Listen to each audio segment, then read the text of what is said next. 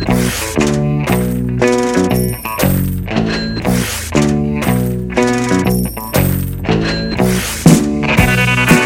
right. It recognizes it. All right, good.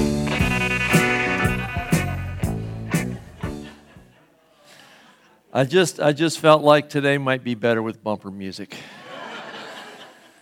And, you know, all you old Pink Floyd fans, I hope you've repented by now. Right? I know I have. All right, so as you've surmised, this morning we're going to talk about money. We're going to talk about money because God put it on my heart to begin the year talking about money. The way I know it's God is I don't like to talk about money at church. It always feels a little awkward, like I'm just working up to an offering, or, you know, the next thing you're going to hear is that we're building a new wing. And that's really not it. It's a biblical concept. The Bible talks about money a lot, and so occasionally we should. We don't real often, but for the next 2 or 3 weeks, we're going to do a little series on money because that's where I felt like God was. And the other reason I often don't like to talk about it is because I feel like it's pretty straightforward. And, you know, you just read it and go, yeah, that's what God says to do with money. But just in case it isn't, sometimes I overestimate that. We'll go ahead and learn some stuff about money. Now, for some of you guys a lot of this you guys will already know. But if you're young here, especially pay attention. There's good stuff here that will help you to be able to afford a wife and kids and stuff. Right. How many of you will testify that, you know, they're often not cheap? Right? Okay, then. Right. It's a good point. Some of you wives, underestimated what you would need to purchase a husband. At any rate, we are where we are. And so where I want to begin, and you can follow along with your notes if you feel like it, where I want to begin is just the concept that money is a tool. It's a tool. It's just a tool. Sometimes people think money is evil. Sometimes people think money is wonderful. It's just a tool. And like any other tool, it's important that we know how to use it. And probably more important because I don't know of any more powerful tool than money. You can literally change governments with money. It's very powerful. And the more powerful a tool is, the more dangerous it is. And so it's important that we know how to use it correctly and how to have the correct attitude. And really that's mostly what I'm going to be getting at this morning is when we are dealing with money, we have to have the correct attitude. If we have the wrong attitude, if we don't get it, then we'll be in trouble. And it's easy to get in trouble with money. Probably all of us have done that in one way or another. That's how we learn. We make mistakes and go oops and learn, right? And money is one of those things that's easy to do with. So I want to start by saying there are two dangers that go with money. The first is not having enough money, and the second is having too much money. All right, we're going to see this in just a minute in Scripture, but the point is, what's enough? You say, okay, Pastor, it's dangerous to not have enough money. It's dangerous to have too much money.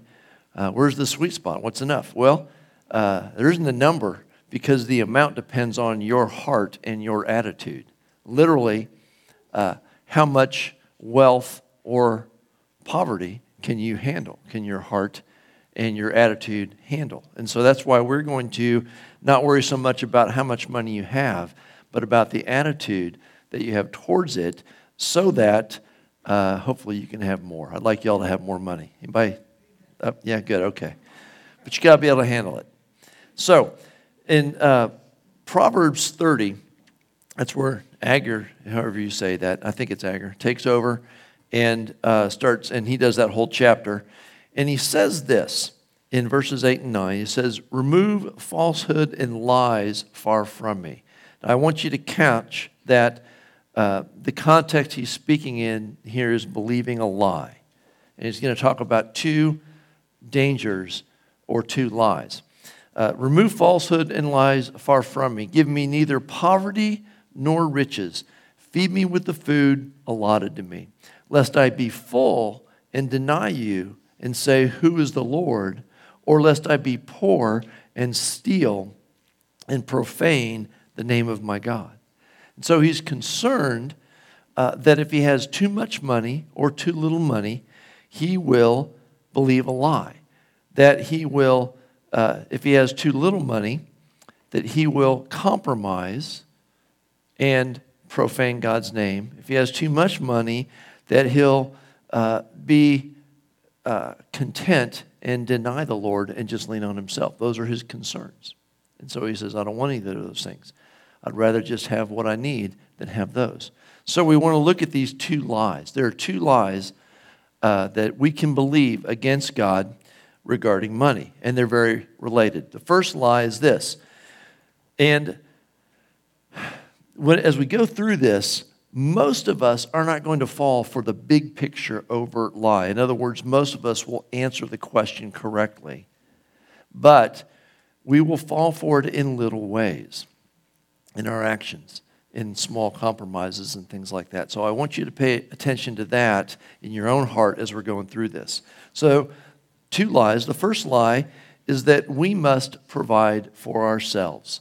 And if you had, this is the speech that Grandpa gives you, about pulling yourself up by your bootstraps and walking to school both ways uphill in the snow in Florida. All that stuff. So if we believe the lie that we must provide for ourselves, where it will lead us is we'll begin to compromise. Like Agar said, I'm afraid I'll steal. We'll do what we need to do to provide for ourselves. And we'll end up in compromise and idolatry, or in other words, in putting things before God. Yeah, I know I need to do the Bible, but I got to pay the bills. I got to get it done. And the next thing you know, we're doing things to take care of business instead of doing business with God. And so this is the concern that we have here in this first lie, that we must provide for ourselves, that it's all on us. In 1 Timothy chapter 6, there's actually a couple more verses where Paul's talking to Timothy about money here. We'll get to the verses 6 through 8 in a minute, but I want to look at 9 and 10 first. In 9 and 10, he says, but those who desire to be rich fall into temptation and the snare, into many foolish and harmful lusts, which drown men in destruction and perdition. For the love of money is a root of all kinds of evil, for which some have strayed from the faith in their greediness and have pierced themselves through with many sorrows. So you see what's going on here is Paul's saying, Timothy, remember, tell them if they get to where they're really leaning into taking care of themselves, they're loving money, they're looking at money as their security. What's going to happen in that desire to be rich is there's going to be all kinds of temptations that come with that money that they're not going to be able to resist. They're going to be lusts reintroduced into their life that they're not going to be able to resist. And because they love money, it's going to make a hook for the root of all kinds of evil things. And they're going to end up straying from the faith and piercing themselves with sorrows. Now, contrast that with Proverbs chapter 10, verses 22. Anybody know this one? The blessings of the Lord make one rich, and he adds no sorrow to it. Does God have a problem with you being rich? No. You just want to make sure it's the blessings of the Lord and not the love of money. Because the love of money, your wealth comes with sorrow. The blessings of the Lord, your wealth comes with no sorrow. Right? But the blessing of the Lord, you can't do that yourself. The very nature of it is it comes from God. And so you can't be believing a lie that you must provide for yourself and really receive your wealth as the blessing from the Lord. Right? You understand what I'm saying? So this is the concern here. Let me give you a story that illustrates this so you understand what I'm talking about when I talk about how this will lead us to compromise and things like that. Rachel and I had a friend, and through circumstances beyond his control, got in a place where he was going to lose his house. This was many years ago. And we loaned him enough money. It was a big chunk of money. It was thousands of dollars. And we used the equity in our house for a line of credit to loan him enough money so he didn't lose his house. And he was going to pay it back. Well, it became clear a few years later he was not going to be able to pay it back. Circumstances had gotten worse, not better, again, through no fault of his own. And so we're talking about it, and it took me seconds to come to a decision on this. Now, this was a lot of money, and it wasn't extra money. We could handle it, but we could really use the money. And I said, well, it's simple. The principle's simple. I'm not losing a friendship over money. Friendships are more important than money. The number doesn't change that. It doesn't matter how many thousands it is. We just have to eat it. We have to forgive it. And so we did. It was a simple decision because my heart wasn't in the money. My heart was in the relationship. You understand? And so that's the decision Rachel and I made, that we would just forgive it and move on. My point is, it would have been easy at that point to compromise and go, how do we find a way to get this person to? And it would have been awkward, and it would have been hard to be friends and all that stuff. But because we had settled in our hearts what was important, and it wasn't money, we were able to easily make the right decision. Okay? Now, the point in this is what I said in the beginning, that money is a tool, and we cannot allow it to rule over us. If I had allowed money to rule over us, we'd have made the wrong decision at that point. You understand? That's what I'm trying to illustrate. We'll say the right things, but when push comes to shove, the rubber hits the road, we all have to make decisions like this and go, are we going to make a monetary decision or a biblical decision? Right?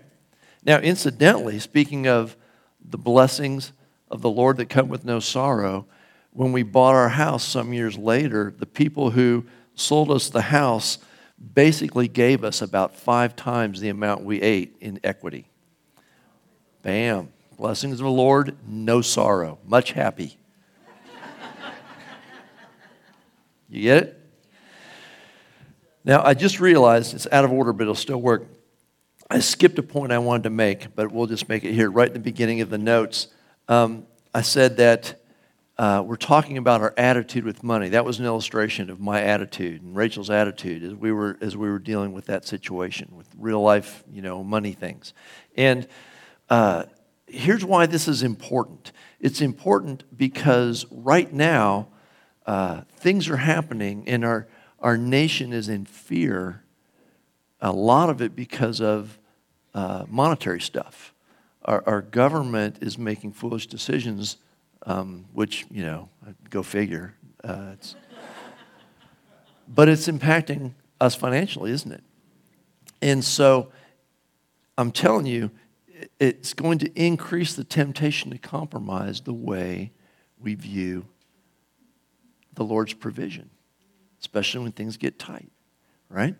So not only that, it's going to be a bigger deal as we move into the end times, whenever that is. And I realize, we're in the end times, but yet there's a place where it's really the end times. At any point, this could happen. But here's what I want you to see. This attitude, the correct attitude towards money is going to be huge for navigating the end times. I'll show you why. In Ezekiel, I wrote it down, chapter 28, there's a section there where it's clearly talking about Satan. It talks about him as the covering cherub, and he had all these instruments, and he led worship, and he had jewels and stuff. He was real pretty, and he was the covering cherub until iniquity was found in him. And there's this interesting verse 28, chapter 28, verse 16, where it says that he became corrupt and violent because of his excessive trading.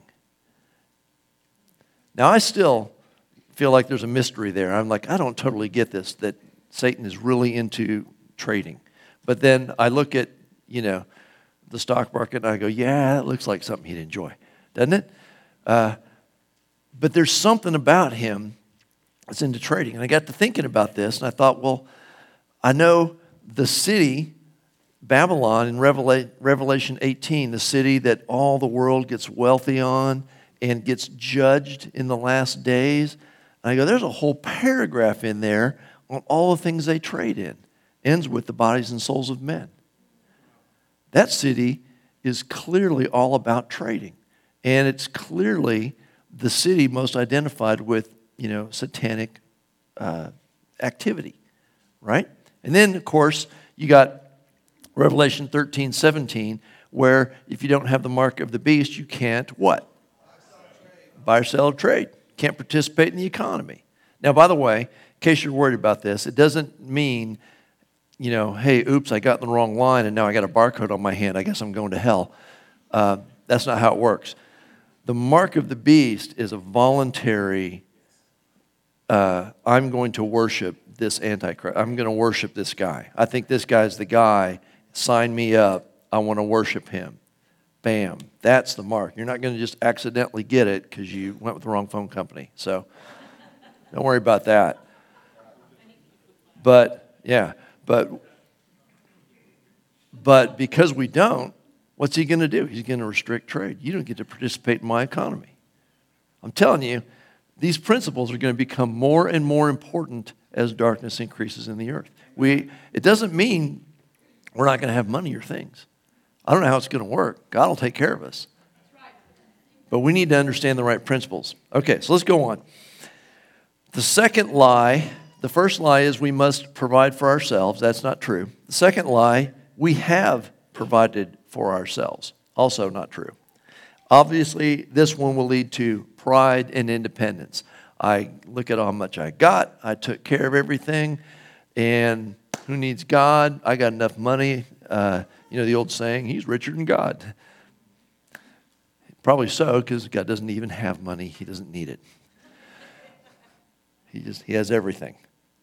All right. Anyway, we see this really clearly in Deuteronomy chapter 8. I'm going to read 11 through 14, then skip down to 17 through 18. And by the way, this is a clear warning to the nation of Israel, which they will ignore repeatedly over the next several hundred years. Do not think we're necessarily any better. We can easily ignore this warning as well.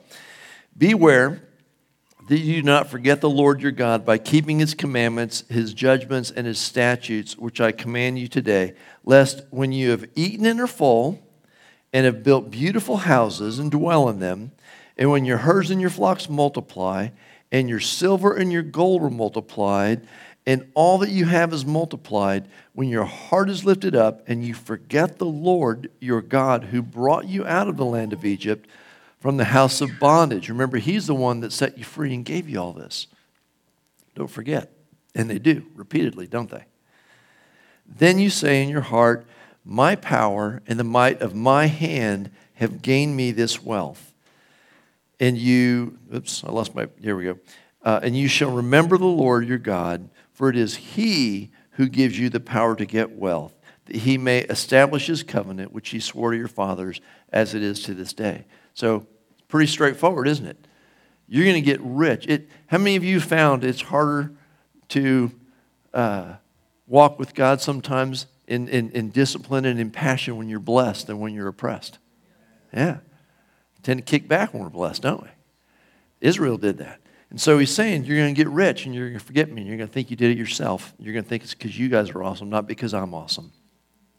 And you need to remember that he gives you the power to get wealth. Don't believe the lie that we have provided for ourselves. Job, I want to read one more verse. He addresses both of these in one passage, and he addresses them as ending with the same iniquity. He says, if I do this or I do this, it's the same thing. At the end result is I'm denying God. And here it is. If I have made gold my hope, or said to find gold, you are my confidence. That's the first one we must provide for ourselves. My confidence, my security is in gold. If I have rejoiced because my wealth was great and because my hand had gained much. That's the second one. If I've really, happy because I got enough saved up to take care of myself.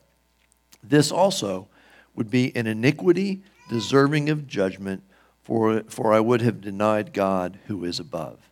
And so it's easy for us to deny God in little ways. We get to worrying about these things, okay? So let's get to the correct attitude. What is the correct attitude towards money? Well, in the big picture, very simply, it's that God is our provider. He uses, you and jobs and things like that, but at the end of the day, God is our provider. And so we have to have that settled in good times and in bad times. And so there's some things we need to know, an attitude we need to bring with us to be able to walk in this. The first one is an attitude of contentment. Needs and wants. Wants and needs. How many of you have talked to your kids about that? I need this. It feels like you need that. You just want that. You really don't need that. Right? We all have to learn that in life. There are not just kids, I'm picking on kids, but adults are just as bad kids. We have just bigger needs. Our needs cost more.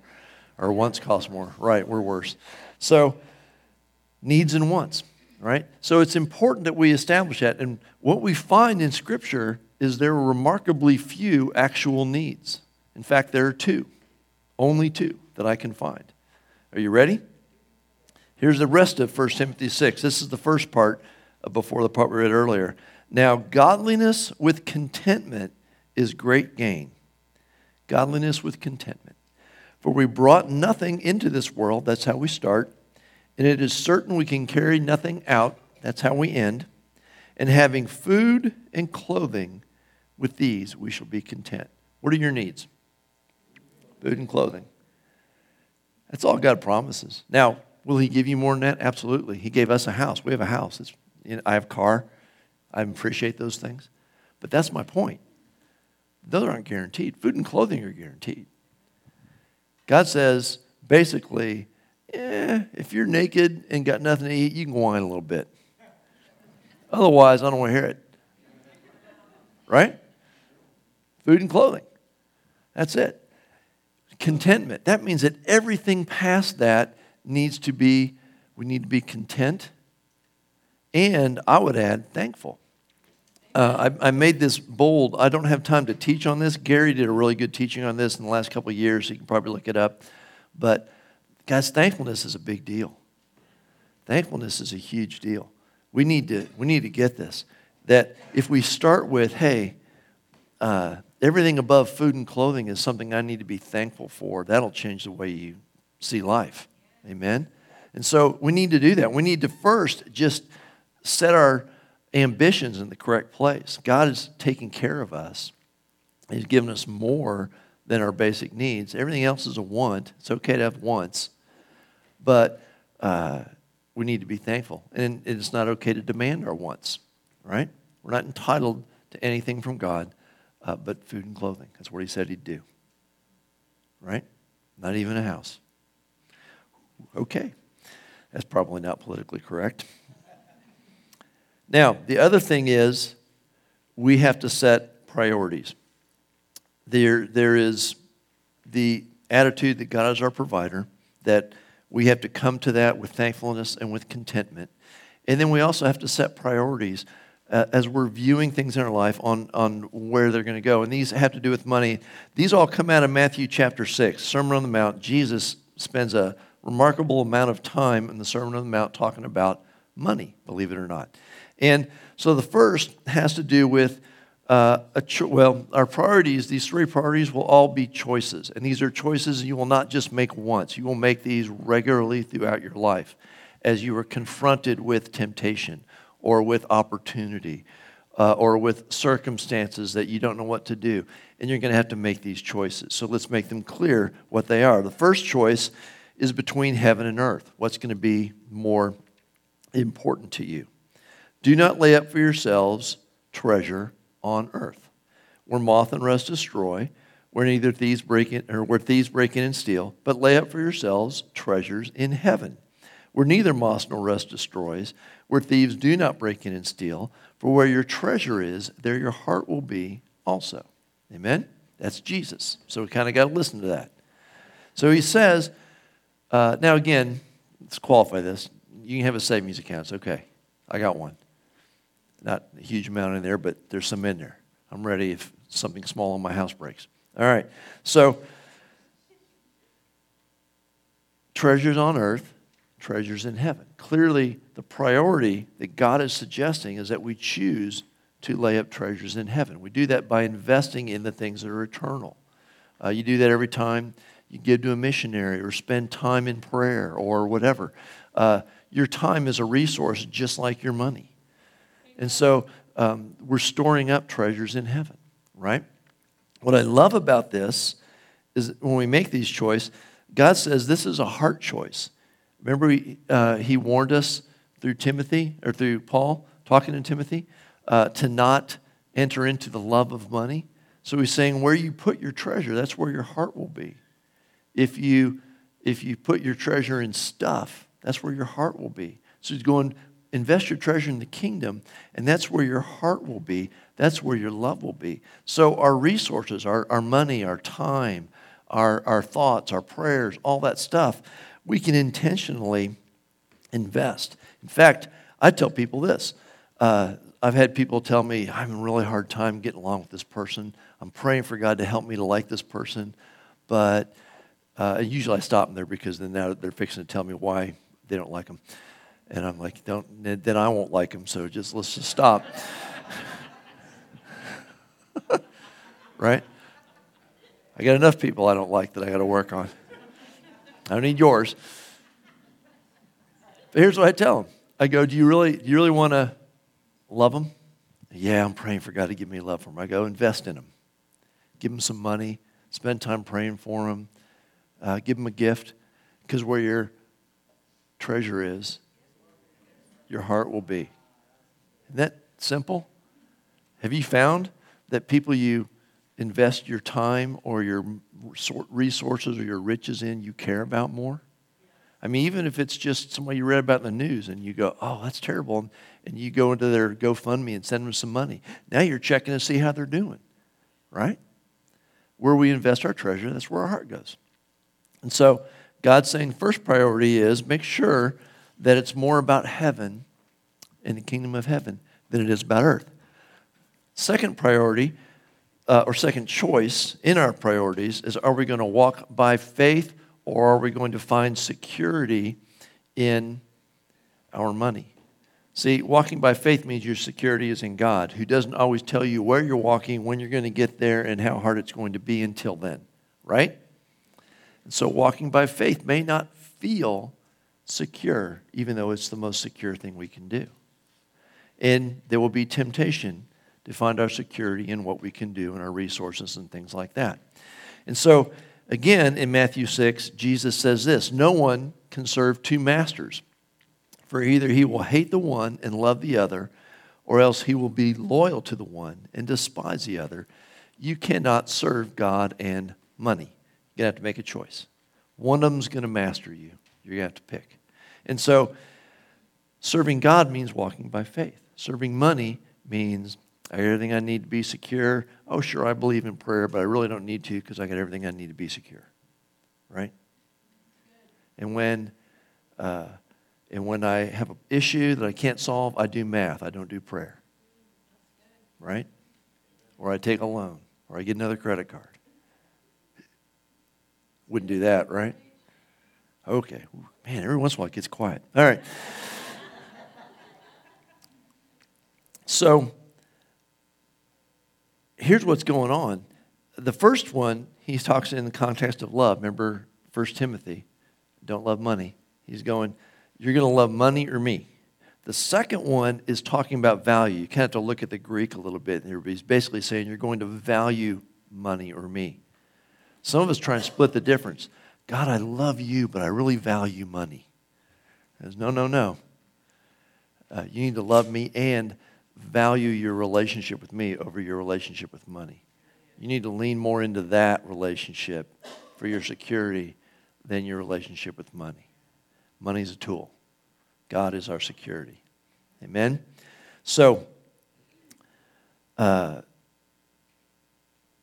right, let's go on. Enough? Feel like we had enough on that one? Yes. All right, good.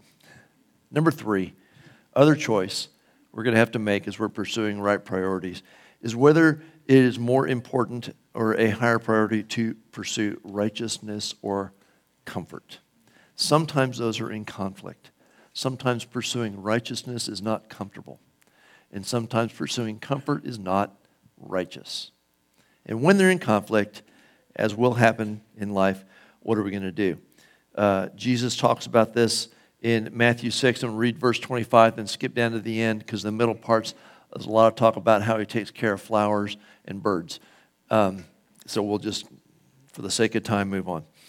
Therefore, I say to you, do not worry about your life, what you will eat, or what you will drink, nor about your body, what you will put on. Is not life more than food, and the body more than clothing? What are the 2 needs? Food and clothing. There they are again. He says, don't worry about those. And then he ends it with, but seek first the kingdom of God and his righteousness, and all these things will be added to you. Therefore, do not worry about tomorrow, for tomorrow will worry about its own things. Sufficient for the day is its own trouble. So what he's saying there is, if you worry about what you're going to eat and what you're going to drink, well, you're going to worry. He says, if you just seek the kingdom of God and his righteousness, I'll worry about what you're going to eat and drink. I'll take care of it. It'll happen. He knows what you need. He says, I got that. You don't have to worry about that. You just worry about pursuing my kingdom and my righteousness, and all that will automatically happen, right? And then he goes on and he says, and don't worry about the future. Don't worry about tomorrow. Do not worry about tomorrow. Tomorrow will worry about its own things. Now, this does not mean we don't plan. Again, hear me, young people. Get a savings account. Do some retirement. If your employer matches your retirement, that's free money. Do that. We plan. Rachel and I have a retirement account. I'm confident that we could retire and survive pretty comfortably for probably 5 or 8 years.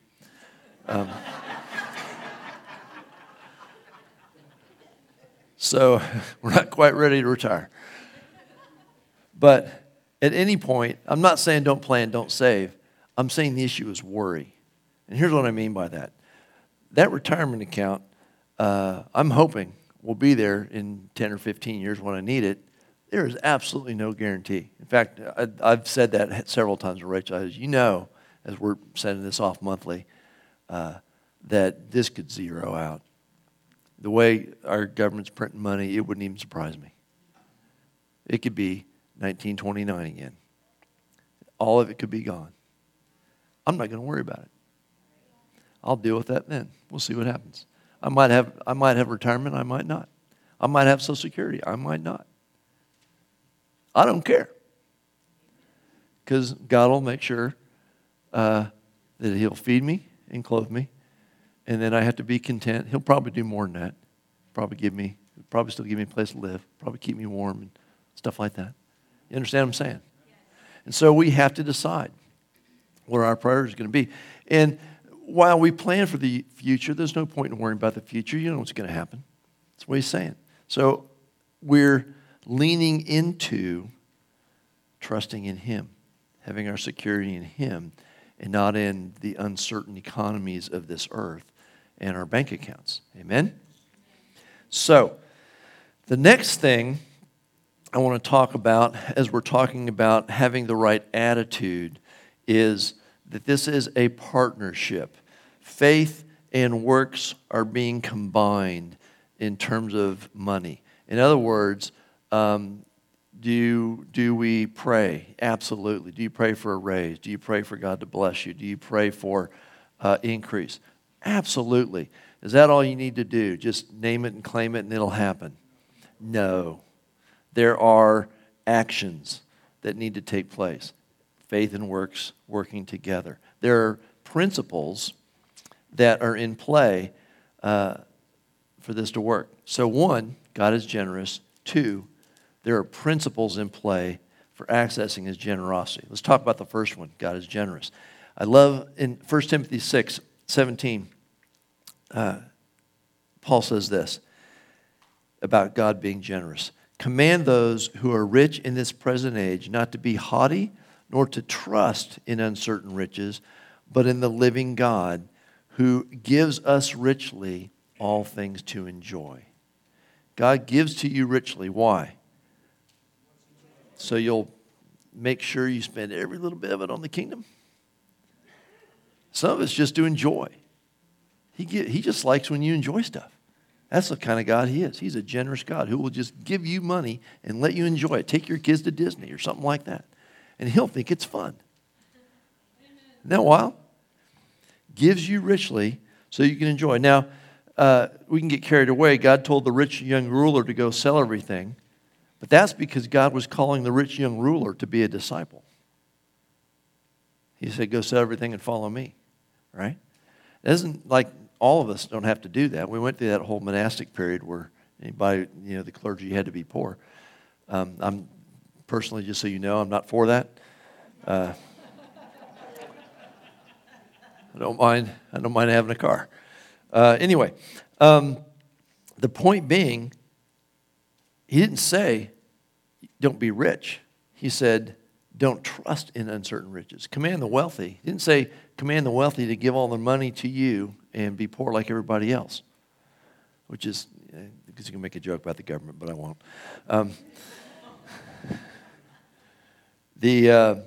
What he said was don't trust in uncertain riches. Recognize that God gave you those, and God has some saying what you do with it. And it's that we are to richly enjoy the things God's given us. Again, I have a story for this. It's a good example. It has to do with shoes, and it's very old because I was thinking about buying a pair of good basketball shoes, and I remember my spending limit at that time was like $50. So that's how old it was. They cost at least 4 times that now.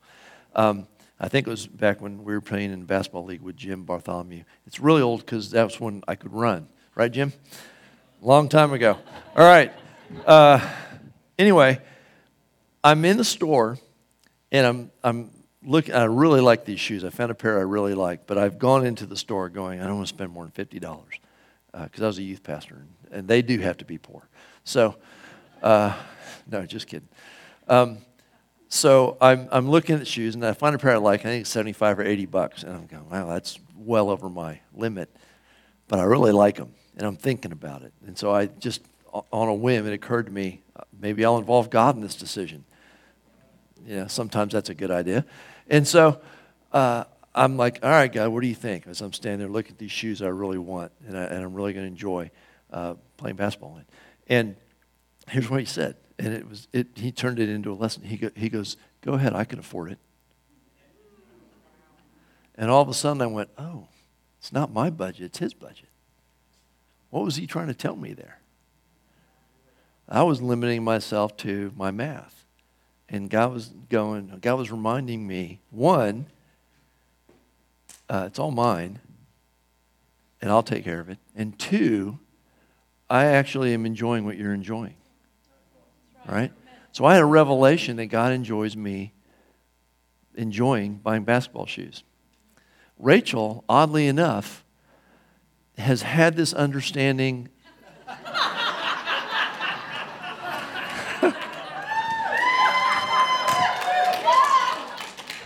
Apparently, intuitively, for her entire life. Yeah. But I had to have a revelation that God enjoys me buying shoes. There you go. So, Anyway, you get my point. God gives us richly all things to enjoy. He loves blessing. He is a generous God. We don't have to worry about that. But we do have to worry about the principles that are in play for accessing his generosity. Now, I'm going to cover one of those principles today, and then we'll cover some more next week. The first one, and this is just good, I'm just going to call it work ethic. It's a biblical concept, having a work ethic. We used to, my parents grew up in the Depression, so We grew up learning about work ethics, right? So, I mean, a lot of you guys, your parents taught you about a work ethic. Good. So the Bible teaches us about it too, and it's an attitude. Understand it's an attitude, not just here's what you do thing. It's an attitude you adopt towards work, and it's a two-part attitude. The first part is you actually value work. It's not something that you just have to do and whine about, even though it's fun to whine about. You value it. Proverbs 6, and this is where it comes into these principles, because God does want to bless you. But we still have Proverbs 6 to 11. Go to the ant, you sluggard. That means really lazy guy. Consider her ways and be wise, which, having no captain, overseer, or ruler, provides her supplies in the summer and gathers her food in the harvest. See, ants plan ahead. How long will you slumber, O sluggard? When will you rise from your sleep? A little sleep, a little slumber, a little folding of the hands to sleep. So shall your poverty come upon you like a prowler, and your need like an armed man. Does God want to be generous to you and bless you? Yes. If you're lazy, are you going to be poor? Yes. Any questions? Bam. Pretty simple. Now, in case you want to overlook the Old Testament, Paul deals with this when he's writing to the Thessalonians, because they had some guys that were just hanging out. I guess when you went into Thessalonica, there was just a couple of young guys there in the corner of the street with a cardboard sign. So, I don't know. Again, am I being politically incorrect again? I hate when that happens. For even when we were there with you, we commanded you this: if anyone will not work, neither shall he eat. Bam. All right. Now, there are real reasons that people can't work, and there are times when we need to feed people. But not everybody who is asking for help can't work.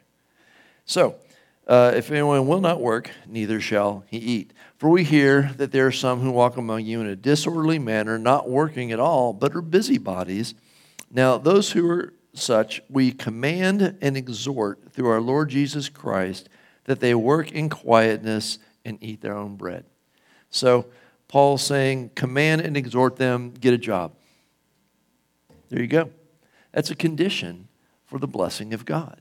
And so we have to value work. It has to be a real thing. Again, I get it that sometimes people can't work. Sometimes there are reasons people are genuinely poor and they can't do anything about it. We and the church has some responsibility to help in those situations. We have a food pantry every week, and people come and get help, and we like doing that.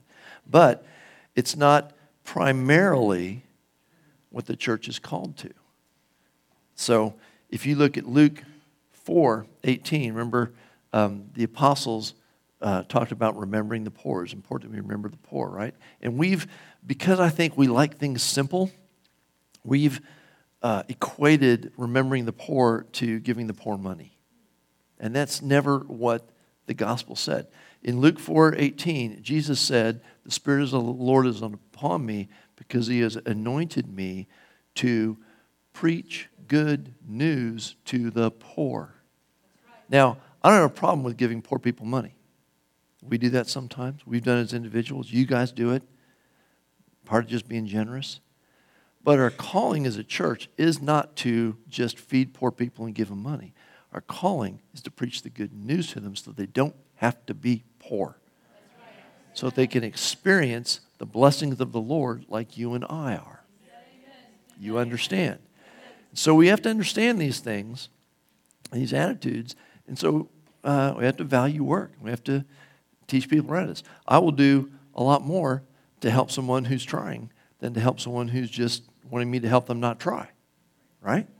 All right, probably enough of that.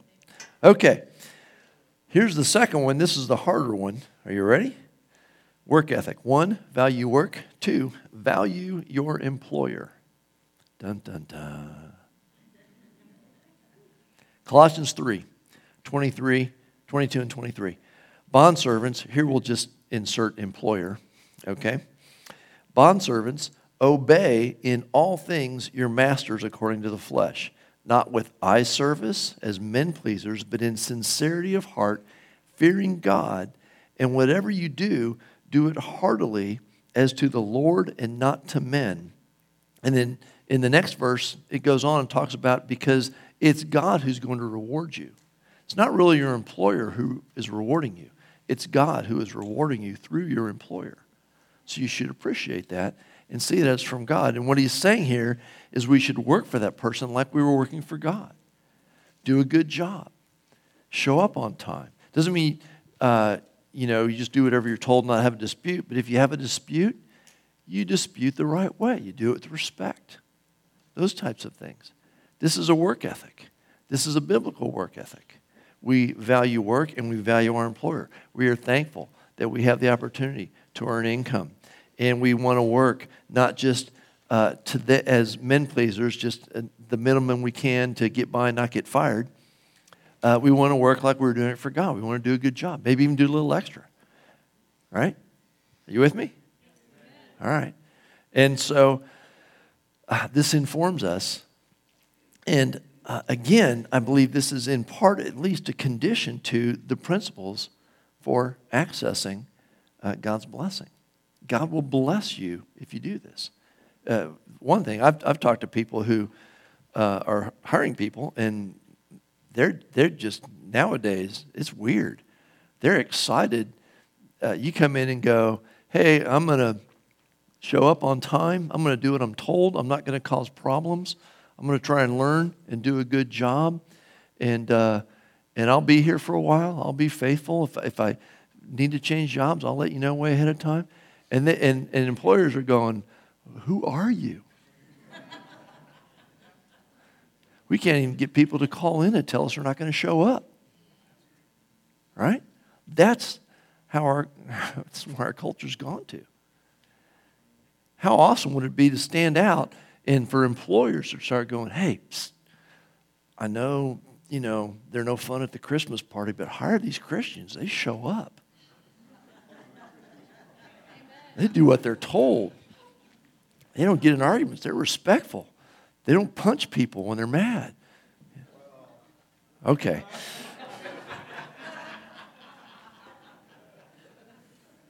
So you understand what I'm saying?